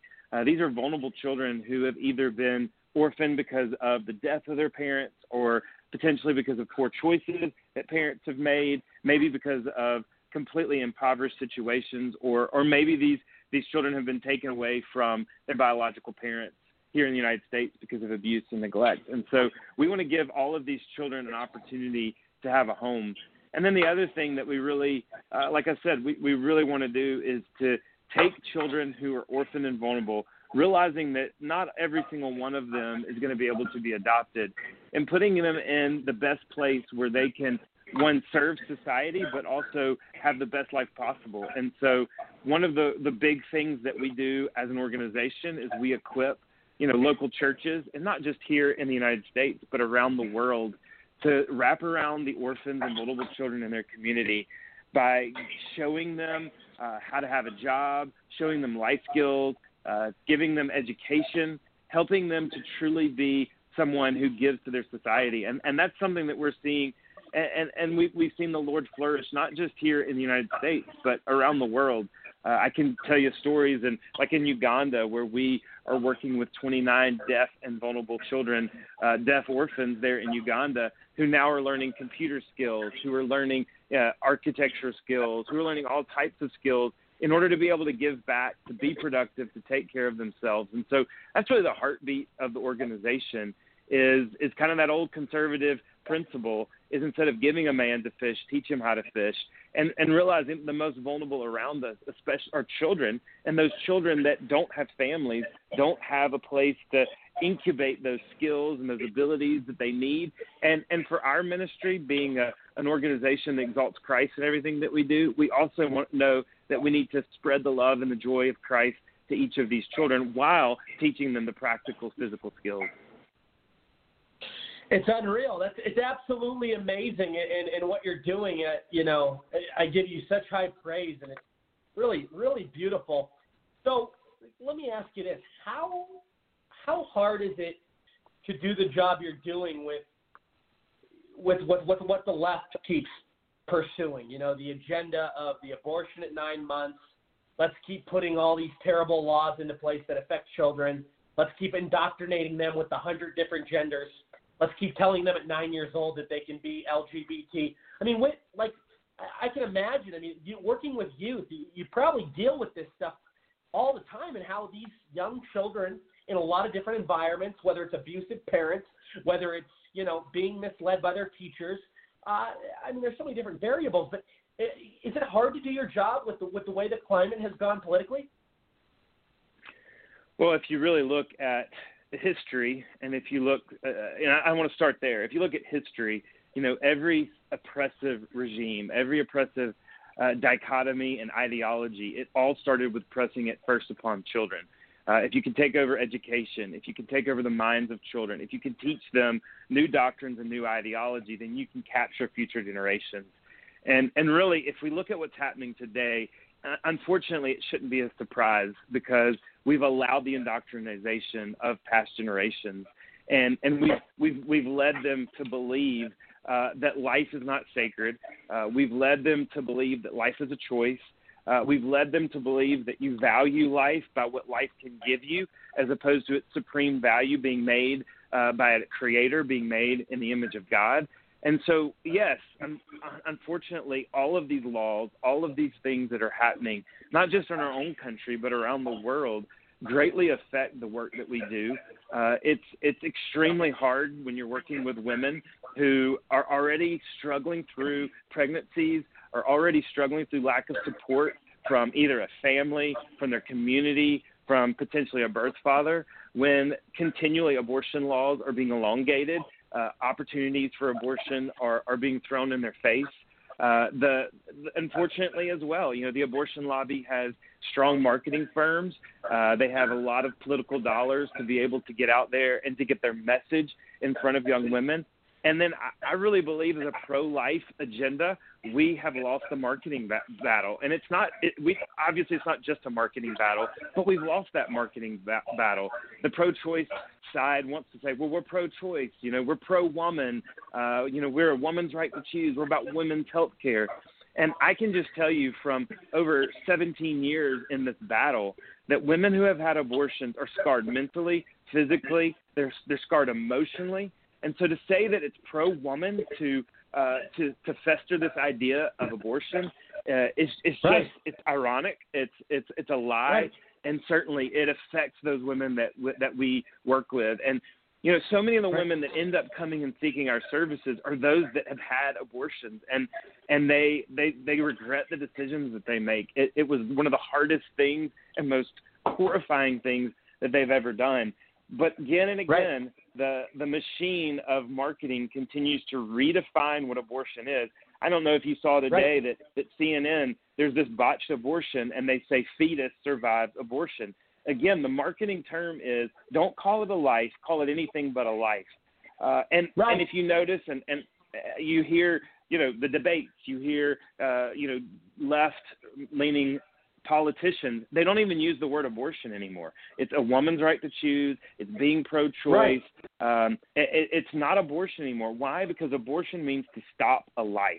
And so when you use a word that means to stop a life, that's an offensive word. And so I believe as pro-life people, we not only need to really begin to press upon to say being pro-life is pro-woman, it's pro-family, it's pro-child, but we also need to press upon about our action where we're showing that not only do we want abortion to end, not only do we want the heinous holocaust of children who are being killed each and every day in our country and around the world. You talked about India and the president's visit. 39 million babies last year were aborted in India. 39 million babies. This is not just a problem here in our country. It's a problem around the world. And we've got to start winning this debate by our action. And now, I'm not saying we stop our rhetoric, but it can't just be rhetoric. It's also got to be our action. And we look at how, it really how the left has publicized it and how they've portrayed it. They're celebrating abortion, and you're right. It's really one of the most horrific, one of the most, scariest and one of the most emotional things to go through. But I can't even believe the fact that there's all these people out there that brag about abortions. The left is so unhinged with their talk of that and the whole 9-month thing. And look at how big of a business it's become. That's really the disgusting part. They've made so much money of slaughtering babies. And I think ultimately that's what it comes down to. These Democrat politicians get all this money from Planned Parenthood, and we know this.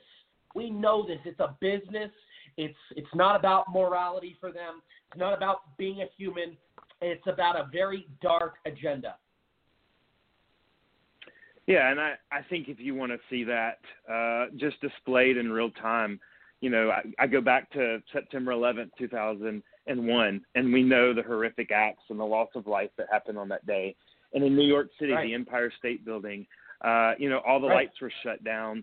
And these big lights came from these gaping holes, and it was we will never forget. And the reason that as a country we were grieved about September 11th was not only because terrorists had done these acts on our country, but it was because of the loss of life. We were gripped by seeing men and women jumping out of Twin Towers. We were gripped with this idea of people at the Pentagon who were there to defend our country who were killed mercilessly. But then yet, fast forward, and not even a year ago, New York passes one of the most oppressive abortion bills ever. And the same Empire State Building and World Trade Center are turned pink to celebrate that New York had passed a law to kill life in the womb and to make it so that it was so expansive that any life was no longer safe inside of what should have been the safest place in the world, their mother's womb. And so, yes, we have our priorities mixed up in this country. And I believe, and what I want your listeners to believe, is that ultimately what wells up in us to say this is wrong is we were created in the image of a creator. And because we were created in that image of a creator, there is an innate response in us that goes, that's wrong. That's not right. That's inhumane. Oh, go ahead. No, you go ahead. I was going to say, look at how they've targeted the minority communities. Look at how, and I say this all the time, if black lives really mattered like the left likes to say, then why are they killing all these black babies at Planned Parenthood? Why are they always targeting minority communities? Look at all these abortions that keep occurring, and it's sad, and it doesn't end. We're seeing all this money being funded to Planned Parenthood. And, we got all these pro-life people like yourself fighting for the right cause. And it just seems like, these companies on the left get, obviously they diminish in certain areas, but they get stronger in other ways. And I just don't know what the answer is. I mean, we need to stop having taxpayers pay for abortions. We need to stop giving all this federal money to Planned Parenthood. But solutions need to be made. Obviously Trump is the best pro-life president we've ever seen. We've saved a lot more babies. He's given a lot more great regulations and deregulations to this situation. But in the long run, the ultimate conclusion, that's what I want. Herbie, I want an ultimate conclusion. I want something that, can leave us all at a happy medium. Because even stuff like Roe versus Wade, I think is dirty. I think Roe versus Wade is evil in a certain aspect. I just think there's certain things that, it's backwards. It really is. And they say they're for the minority communities, but they, the most amount of babies they kill every year are minorities. And just everything is so. I hate the fact of an innocent little baby losing a life. And the woman's always say, "Oh, well, my choice." Well, is 8 weeks not enough time? Is 10 weeks not enough time for you to choose? I can't take these people seriously. They say one thing, but then they act a totally different. It's crazy. Your thoughts, though, Herbie? Yeah, and if you look back at Planned Parenthood, Margaret Sanger has been quoted over and over again with extremely racist quotes of trying to really just blot out the African American race from the face of the United States of America. The latest census data would show you that the number one cause of death by African Americans is abortion. And so we know that certainly abortion is not a friend to African Americans. On the other hand, I think when you go back to what needs to be done, and I certainly am going to show my ideology and my belief, I believe we need to hit our knees in prayer. We need to pray to the God who created the babies inside the wombs, and we need to ask him to change the hearts and the minds and the souls of the people of our country and around the world. And I think then the next thing we really have to do is we have to start getting into action, and we have to show that we're pro-life, yes, by the way we vote. We're pro-life, yes, by the way that we lobby for laws, but we're also pro-life in the way that we do action. And I go back to the Bible because that's where I draw my strength and my hope. And the Bible says that faith without action is dead. And so if I truly have faith in a God, then I'm going to act out and defend life in all ways. And so, yes, I need to lobby. Yes, I need to speak out, but I also need to be active. I need to be active for that child next door who doesn't have a dad. I need to be active next door for that child who's in foster care. I need to be active to in my communities. I need to go into other parts of neighborhoods and other parts of my town, and I need to volunteer, and I need to love on and train and mentor. And I believe if we start to show that we love life that's living the breath that we're breathing as much as we love life that's in the womb, I believe that we'll really start to see hearts and minds of this generation change. And we've got to get to the young people. And one last thing I'll just say is, the positive thing about the millennial generation and some of the younger folks that are living is they are becoming much more pro-life, because science is starting to show them that this isn't just a mass of tissues, but this truly is a baby with a heartbeat and with lungs that are processing, and they're having a glimpse into the womb to see that this is real life. And so I believe if we show them not hypocrisy, but we show them a complete whole life, pro-life view by saying we're going to care for that life in the womb as much as we care for life outside of the womb, then I believe we can truly start to take back the hearts and the souls of those in our country and prayerfully around the world. Absolutely. And I want to ask you, when you go around the world and see all these different cultures and all these kids, what's it like, man? I mean, it probably just like a whole different universe, right? I mean, it's quite different, right? Yeah, certainly. I've had the opportunity, interestingly enough, you were talking about the coronavirus. I've had the opportunity to go into orphanages in Wuhan and Hubei province. I've had the opportunity to go just a couple of weeks ago to orphanages and to see vulnerable children in India. And I've been throughout Africa to see vulnerable children. And it certainly is a sad thing, especially when you realize that most of those children are in these institutions for one of two reasons. One, because their parents are completely impoverished, living off less than $1 a day, and they can't take care of their children. And they've really come to a place of no other solution but to give them over to an orphanage or to give them over the streets. Or then number two, which may be the scariest, is you see oppressive regimes who are who had one-child policies or who have had opportunities to oppress their people in such a way that they have no other choice but to let their children go. And so I certainly, it's heartbreaking, it's hard, it's difficult, because I believe that children were made for families, not for institutions, not for the streets, and not to fend on their own. The most vulnerable need someone to stand up for them, to speak for them, and to care for them.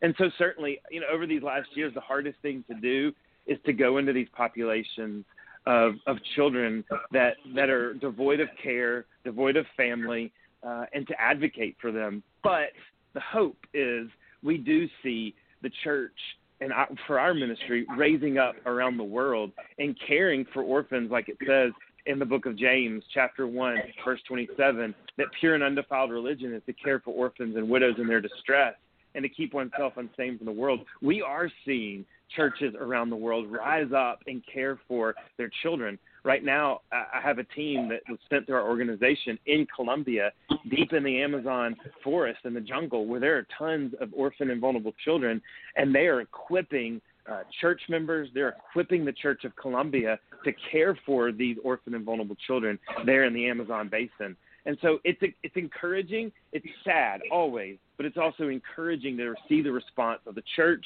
and to see the response of God's people rise up and care for the most vulnerable. Amen. Amen, man. Well, I love having you on. This is really an honor. Tell everybody where they can connect with you, and I want to get you back definitely, but tell everybody where they can connect with you, where they can find your work, what stuff you have coming up, stuff you're working on, all that good stuff. Yeah, and so we just released a book called Image Bearers, and certainly if folks would want to learn more, it really does tackle, kind of the abortion issue throughout America by looking historically at the issue as well as currently at the issue, but asking ourselves the questions, what can we do now to advocate for life and to advocate, and really even like you said, to help try to turn back this carnage that we see through the abortion, and not only by our advocacy, but also by our action. And that's Image Bearers, and they can go to Amazon or imagebearersbook.com. And then to connect with Lifeline, they can always go to Lifeline Child on any social media outlet. Again, that's Lifeline Child or lifelinechild.org. Herbie, I loved having you on. Really, really a pleasure. Let's definitely talk soon. Sounds good. I appreciate it. God bless. All righty. God bless, my friend. Thank you. I do want to welcome to the show. I believe he's with us. I want to make sure we have popular reporter and columnist Scott Moorfield. Scott, welcome to the show. How are you? I'm good. How are you doing, Rory? Doing very well. First time on the show. Tell us a little bit about yourself. Yeah, so I do marketing during the day. I've been doing that for I've been working at the same company for 20 years, and kind of started getting really interested in politics or writing about politics before at the end of the Obama administration when Trump started running, really getting into that, and just sort of made a career switch and started a part-time job doing that, and it's just led to some neat things. I love it. And tell us I know you're reporting for various outlets. Who are you working for primarily at this point? I do nights and weekends at the Daily Caller, and basically cover politics and media. I love it. Tucker Carlson's company. Yep. Yeah. If something happens that's interesting on Tucker, I'll usually be covering it, me or somebody else from the Caller. So we love to cover Tucker, Martha McCallum. We also watch CNN, so you guys don't have to. So that kind of we try to cover interesting things there that happen, interesting exchanges, and just get it out to not everybody can sit down and watch this stuff.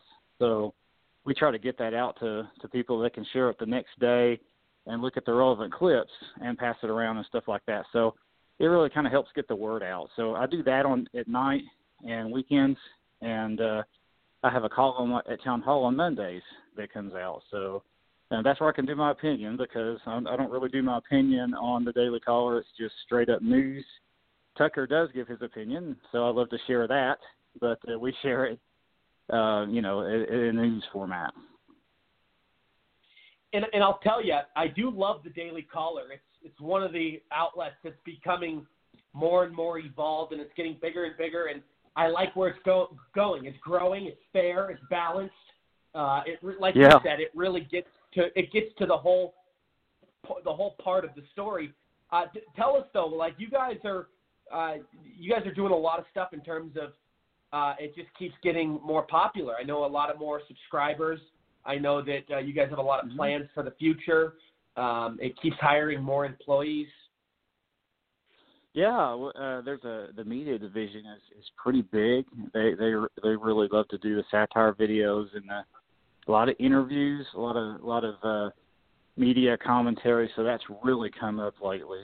As far as they also have a Patriots division where you can give a little bit. I think it's like $5 a month. It's not much, and it helps support the foundation and the Caller, and brings kind of unique content. So a lot of that content is more just really higher level stuff, and we call that the Daily Caller Patriots. So anybody that wants to support the website can do it that way, and a lot of websites are going to that. Town Hall has their version of it too. So, and they'll have interviews that are just really specific just for Patriots also. It's pretty wide ranging, and what's interesting is it's very much like you said, it's fair.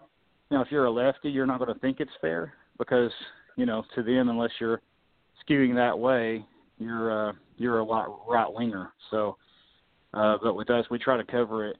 I mean, the things that we cover, as far as the copy, it's pretty much going to be like a Reuters piece. It's going to cover it, but the trick is what we choose to cover everything, not just one side. I love it. Amen. And I want to ask you. So, being in the journal, the journalism world, and being a reporter and working at these stations, and you go all in depth. Like you really get into every single detail, and I'm sure you go on the scene and stuff.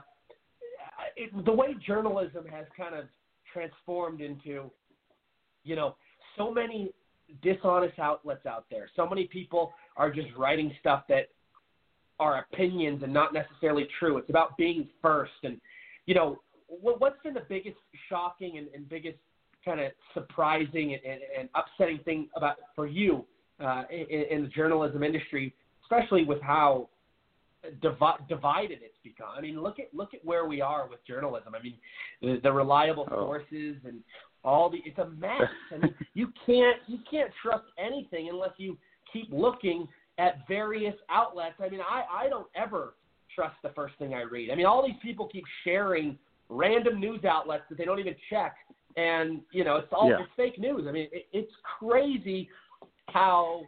And another thing, look at what they're getting away with when they slander people, when they write stuff about people's families, or when they want to attack somebody's character that's not necessarily true. It's insane. But your thoughts? Yeah, I mean, I know how careful we are. Even, you know, Daily Caller's great, but just the other people, like the other companies around. Oh, I know. Yeah. When I say, you know, we're careful, I'm like, you know, the stuff that they get away with being major networks and the stuff that they allow themselves to publish, a lot of that stuff we wouldn't go with because we can't source it by this many, or there'll be something that runs with, you know, 2 anonymous sources. And, you know, we see that and we're like, we're not running that because it's anonymously sourced. And then it turns out, it was hogwash or whatever. But, you know, the Washington Post, they'll run it if just on the basis of something like that. I tell you, you should go to the site.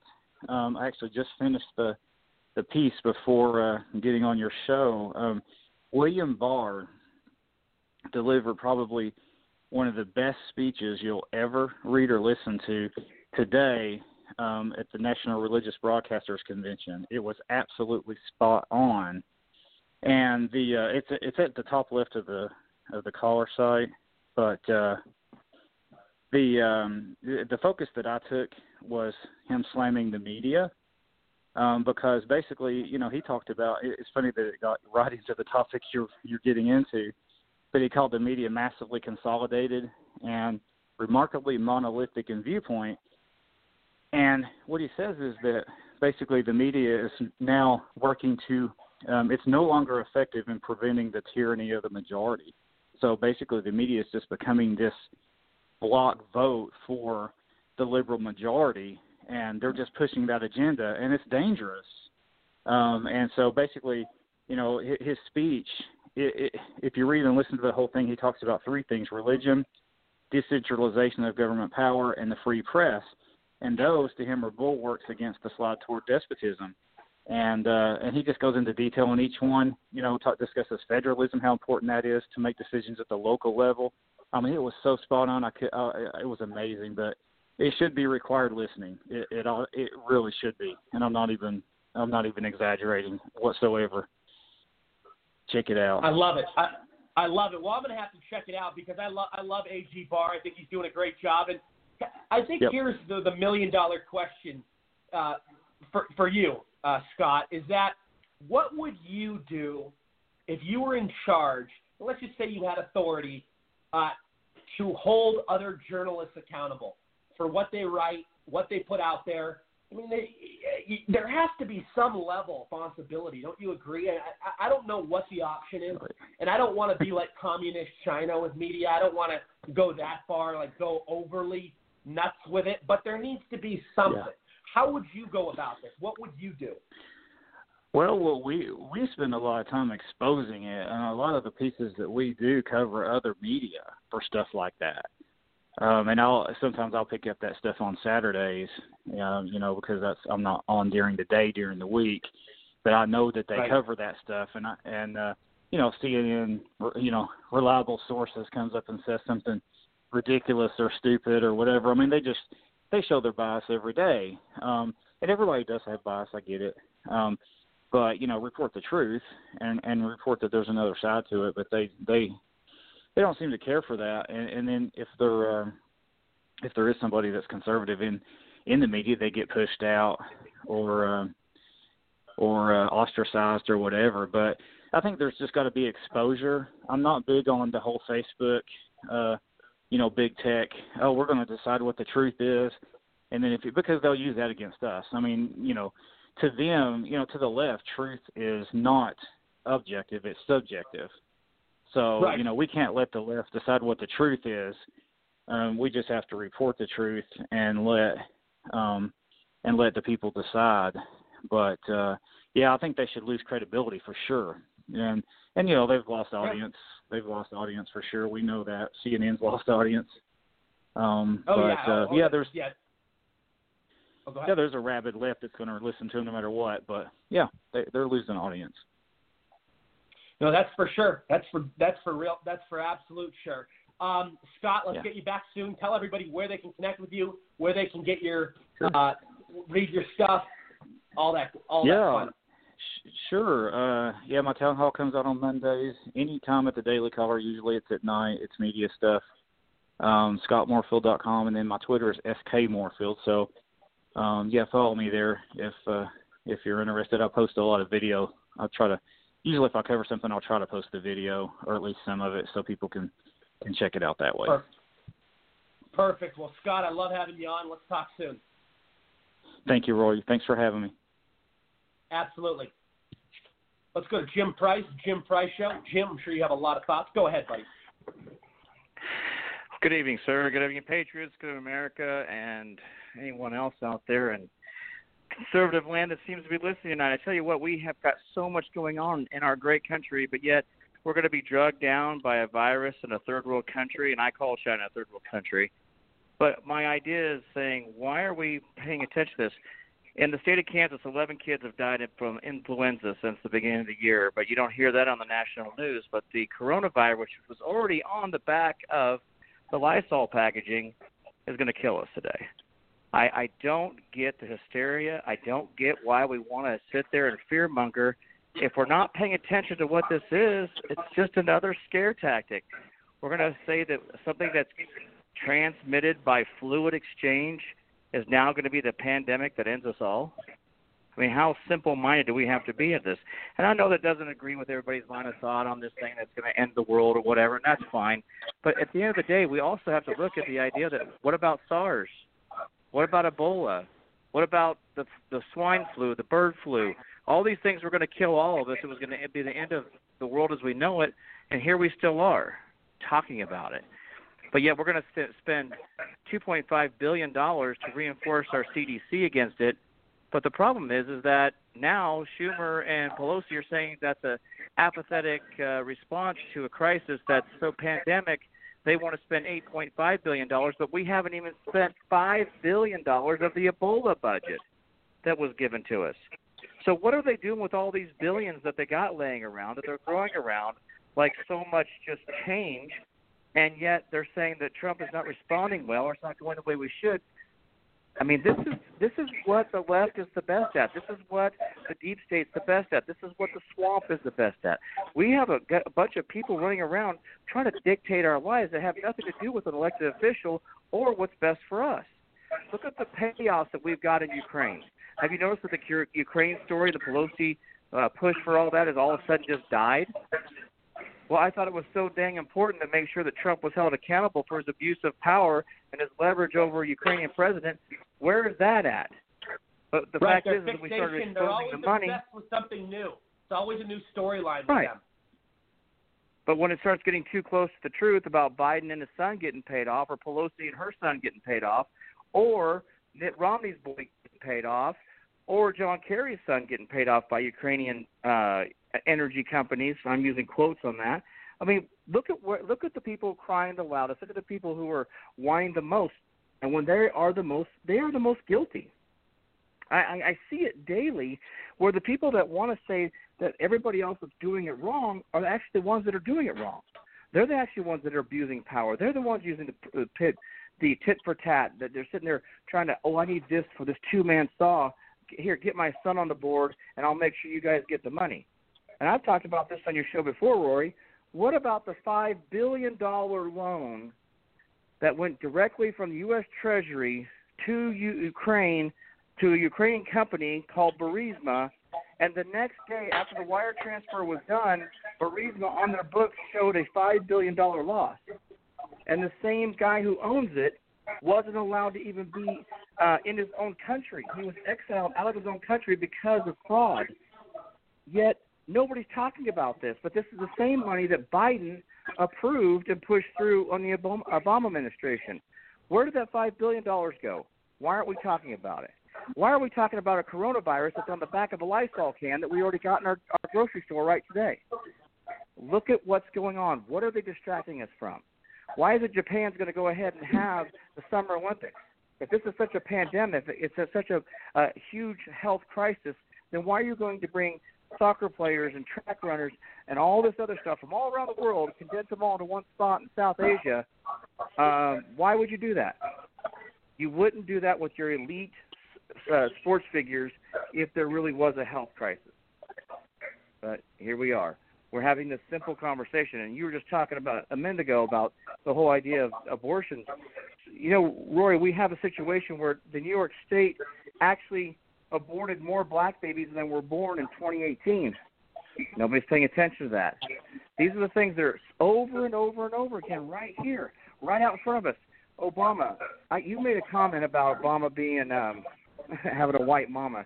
Well, she was actually from Kansas. She was from El Dorado. And her family and her mysteriously died right before Obama went to presidency. How is it that both of your grandparents and your mother all die within months of each other before you go to become a president? But one question I have to ask you and your listeners, did you see the one comment from a very well-known lady that talked about fashion? Remember Joan Rivers? Joan Rivers gave an interview or gave a comment to the fact that Obama was our first gay president. Right, and Michelle. But nobody talks about that. Remember either. that? Yeah, and she says that, and a week and a half later she dies getting a little nose job, little in-office procedure. I mean, yeah. I hate to be the tinfoil guy anymore, but the problem is every time I keep looking down the hole, it gets deeper. And it's there, and it's right in front of my face, and I can't ignore where the money's going, where the pay-to-play is going. There is so much corruption. I see it in the local levels, and I see it at the state level, and I'm seeing it at the federal government and internationally. Look at what the UN does. Look at the crap and the propaganda they push around the world, and you talk about LGBT crap. It is crap. The problem is I have direct family members that, quote-unquote, chose that lifestyle as a kid, and I watched them in their broken logic trying to figure out where someone did them wrong, so now they're going to choose the same sex because they were hurt back in high school. Well, get over it. You know, nobody you'll just change that way. And even if you did it as an adult, that's fine. That's your choice. But you were sitting there talking about celebrities doing this stuff to a kid. Well, how broken is the woman? Isn't there a syndrome where a parent will make a child sick, habitually sick? It's like a Munchausen or something, some syndrome where the parent will constantly make the kid sick because they want the attention. Well, isn't you putting your son in girls' clothes a version of abuse? But because under the guise of LGBT, it's a sexual preference. But if you were whooping that kid with a stick, it would be called child abuse. But you're going to put him in girls' clothes and call him a girl's name? Why is that not abuse? Because it's under a sexual preference thing? No. It's Jim, it's ridiculous. Jim, it's absolutely insanity. It really is. I want you to join us tomorrow. I'm going to close out the show here in the next 2 minutes, 3 minutes. But tell everybody where they can find your show, get in contact with you, all that good stuff. All right, so it's the Jim Price Show. Look it up on Facebook. You can look it up on Twitter, Instagram, YouTube, and also iTunes. I download all my stuff on iTunes, on podcasts. You can listen to it without commercial breaks. My radio show is on there. Quick announcement, I am going to start doing a daily hour show. It's going to be just me talking about the little quips of the day, the little BS that they're trying to feed us, the stuff that we got to be able to digest better and understand what's really going around us, and maybe even a few things about Q here and there. But what I will be doing is just those little snippets throughout the week each night, and then my weekly radio show on Saturdays. It's the Jim Price Show. It's real easy to look up. Go ahead. I got a merchandising website called the No Coast Surf Shop because we're here in Kansas. There's no coast around, so I can't do much surfing. But look us up, support us. I got a lot of great people out there helping me out, doing a lot of great things, and a few extra listeners wouldn't hurt. Perfect.